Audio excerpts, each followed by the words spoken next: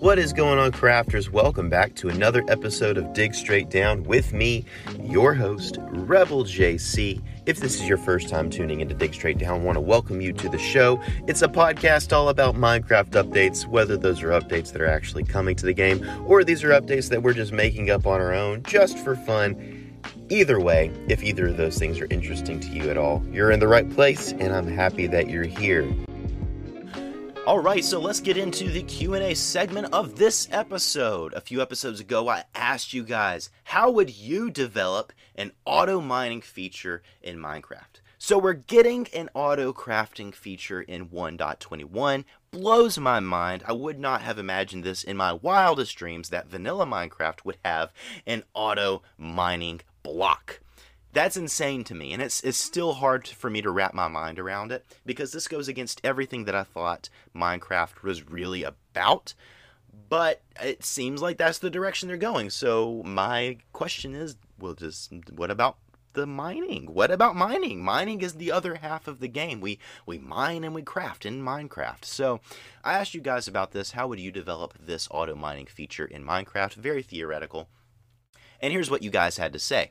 Sarah said a villager miner that will take emeralds and go mine iron and coal. Very interesting, because it is, this idea, I don't think it's way off. Now, I do think that what's most likely going to happen is that we will see some sort of redstone type mechanic that would be an auto mining feature, but I do like this one because it's a villager, and we all know how hard villagers are to handle, so that already makes it quite difficult.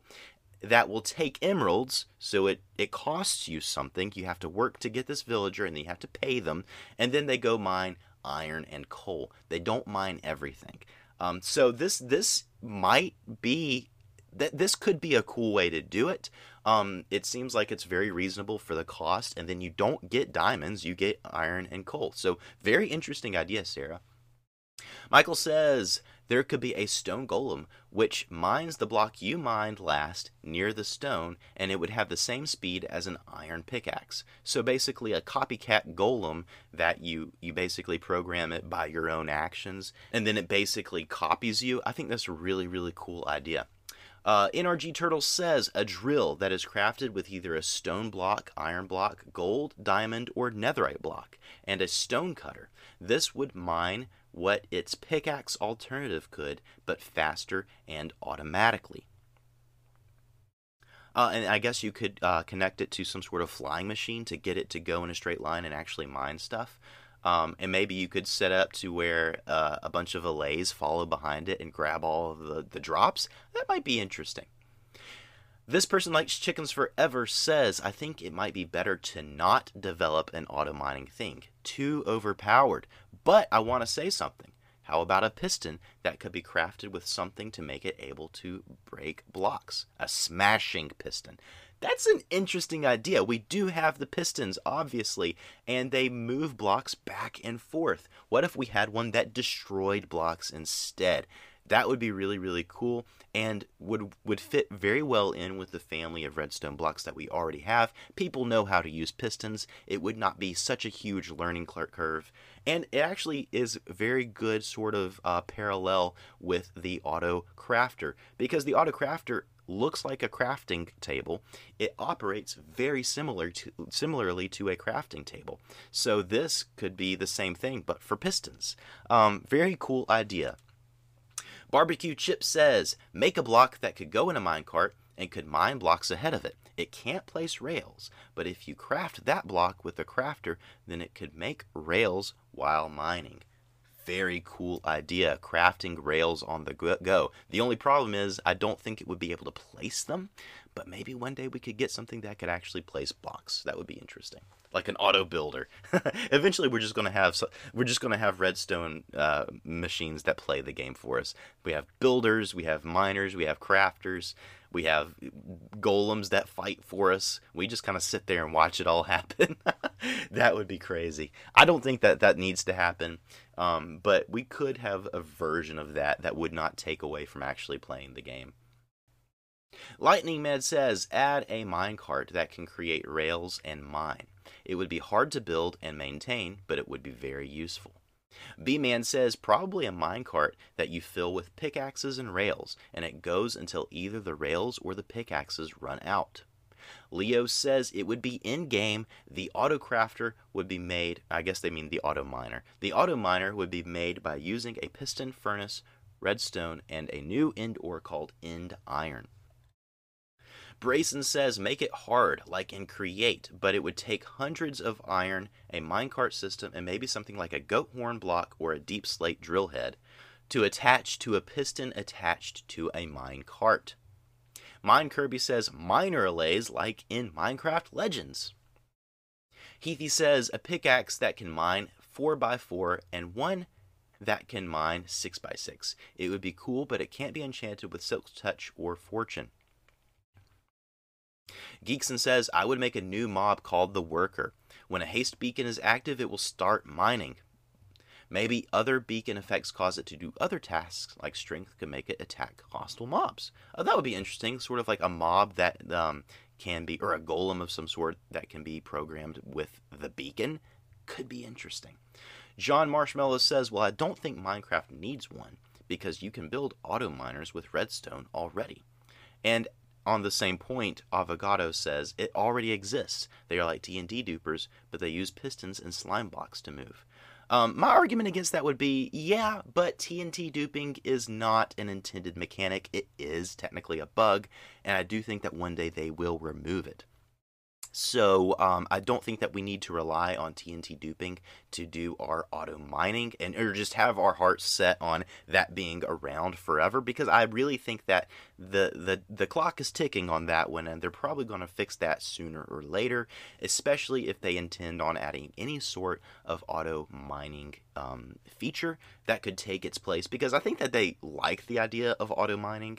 They just want us to work for it, and they don't want us to use bugs to do it. So that is technically true, but I don't think that TNT duping is something that we need to look for as an intended part of gameplay.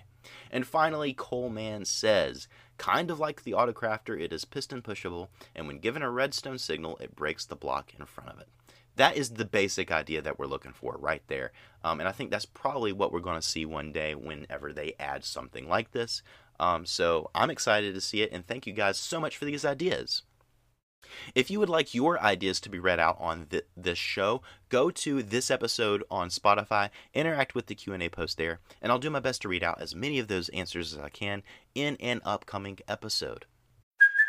Hey, it's Kaylee Cuoco for Priceline. Ready to go to your happy place for a happy price? Well, why didn't you say so? Just download the Priceline app right now and save up to 60% on hotels. So whether it's Cousin Kevin's Kazoo Concert in Kansas City, go Kevin, or Becky's Bachelorette Bash in Bermuda, you never have to miss a trip ever again. So download the Priceline app today. Your savings are waiting. Go to your happy place for a happy price. Go to your happy price, Priceline.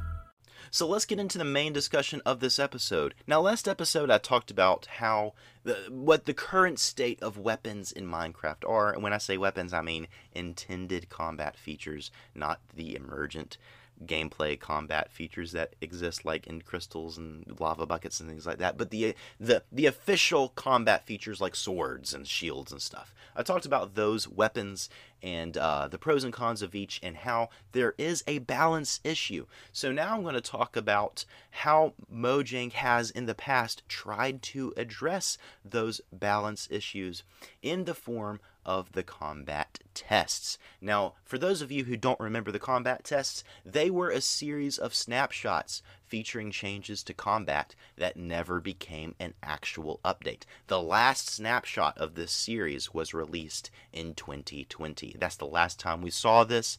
They probably have been working on this in the background, and we might see these things come to light in this current update that they're working on right now, update 1.21. I don't think that's official. I don't think we can, that's not a promise or anything, but that's something that I kind of expect to see happen, because this is something they've already been working on, have probably been working on in the background, and it makes sense for this update because this update is going to be focused a bit more on combat. So here is a basic summary of the Minecraft combat update previews in order. Combat Test 1 introduced charged attacks, weapon cooldowns, attack indicators, critical hits requiring full charge and made sweeping attacks require an enchantment. It also adjusted weapon stats like damage and range. So they were dipping their toes into trying to see how these things could be rebalanced. Swords already had that sweeping attack, but then they tried to make it an enchantment instead. Combat Test 2 tweaked attack charging. It made critical hits bypass shields and adjusted weapon speeds and damages again. Test 3 allowed charging attacks by holding the button, made axes disabled shields temporarily, and reduced shield blocking angles. Combat Test 4 let axes get sword enchantments, which made them super overpowered. It reduced arrow randomness, so arrows were a bit more accurate, and tweaked attack charging again. Test 5 lowered weapon damages, reduced default range on your attacks, and made minor projectile changes. Test 6 added bow inaccuracy over time, meaning the longer you held a bow charged, the more shaky you became and less accurate you became. Player momentum on projectiles, and some combat tweaks. Test 7 reverted some of those changes, readjusted weapons and shields, and tweaked combat mechanics again. And then finally, Test 8, the final test in the series that we saw in 2020, tweaked potion effects, arrow effects, eating and drinking, enchantment damage, and building mechanics. So you can see that there was a lot of reworking on some very, very core mechanics in the existing features of combat. They were not adding new weapons. They were not adding... Well, they were adding new enchantments. I'll say that. They were adding new enchantments because we had the cleaving enchantment for the axe that was going to happen and happened in these tests. And also they were going to make sweeping attacks require an enchantment. They were also going to let axes get sword enchantments. I think they went back on that and they said no, that was too overpowered, which I agree. Axes should not get sword enchantments because then that would just be ridiculously powerful. But yeah, you saw they were not adding new weapons. They were changing existing features, adding a few new things here and there, but basically keeping it minimal on the new features that they were adding. So I want to focus in on some of these weapons and how they evolved across these combat test updates, and how we might be able to trace and predict where these weapons will end up when an actual combat update happens. So an overview of how tridents evolved over these test updates. In Test 1, tridents were introduced with a base damage of 9 hearts and a range of 4 blocks. 4 blocks is pretty good. This made them really strong compared to other weapons. Test 2 reduced that damage to 8 hearts. Test 3 and 6 didn't do anything with tridents hardly. Test 7, tridents became able to be shot from dispensers, and loyalty in tridents would return to the player from the void. Both of those are really, really great additions. And then Test 8 added the Impaling Enchantment, which boosted trident damage against water mobs. Now you have to remember this is back a long time ago, so before a lot of these things were actually added to the game. So this is where they were playing around with these ideas and eventually added some of these ideas to the game. I actually think tridents still have a very high amount of damage that they can inflict on a base level. I'm not sure if it's 9 hearts, but I think it's pretty close to that, or pretty powerful anyway. So tridents, yeah, you can see that they are a ranged melee hybrid weapon. Obviously they want them to have a long reach and they want them to be quite powerful.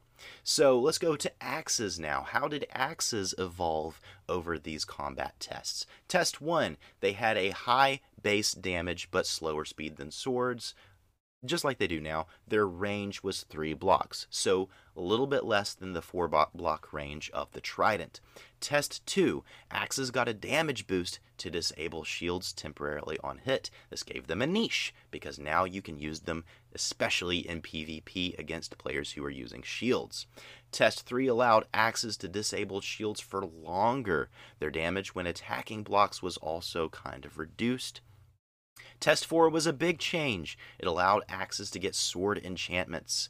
And then Test 5 reduced axe damage by 1 heart And for the rest of the combat tests, it didn't do hardly anything with axes. I do think that they rolled back the fact that they could get sword enchantments, but I might be mistaken on that.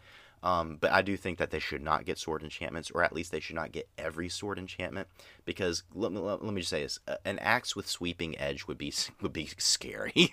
An axe with sweeping edge would be insanely powerful. An axe with fire aspect, no, there's no way. But we're not doing that. I'm sorry, that's too scary, too powerful. So no, I'm against that. So what about swords? Let's go to swords. How did swords evolve over these tests? Test 1. Swords had a reduced damage, but increased speed compared to axes. Sweeping edge was made an enchantment, and the sword range was increased to 3.5 blocks, so a little bit longer than the axe. Test 2. Reduced sword speed from 2.5 to 2.5 from 3. I'm not quite sure what those measurements mean, but anyway, the sword speed was reduced in that test. Test 3 reverted swords back to that higher attack speed and allowed attacking automatically when charged. Now, I'm not quite sure what that means, but you did have that charging mechanic that you could do with a sword, and I'm not sure if that was how they wanted to do critical attacks instead of the sort of jump up and then hit attack that we do now to do a critical attack. It seemed like we were able to hold down our mouse button and charge up an attack and then release it. That would be really, really cool, and I would like to see how people were actually playing this around with this. Let's skip around to Test 5, because Test 4 didn't do anything. Reduced sword damage by 1 heart. Test 6 removed auto-sweeping attacks requiring charges and enchantments again.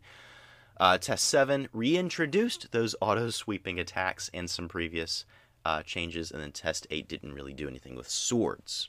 So you can kind of see, yeah, they were just playing around with what can a sword actually do.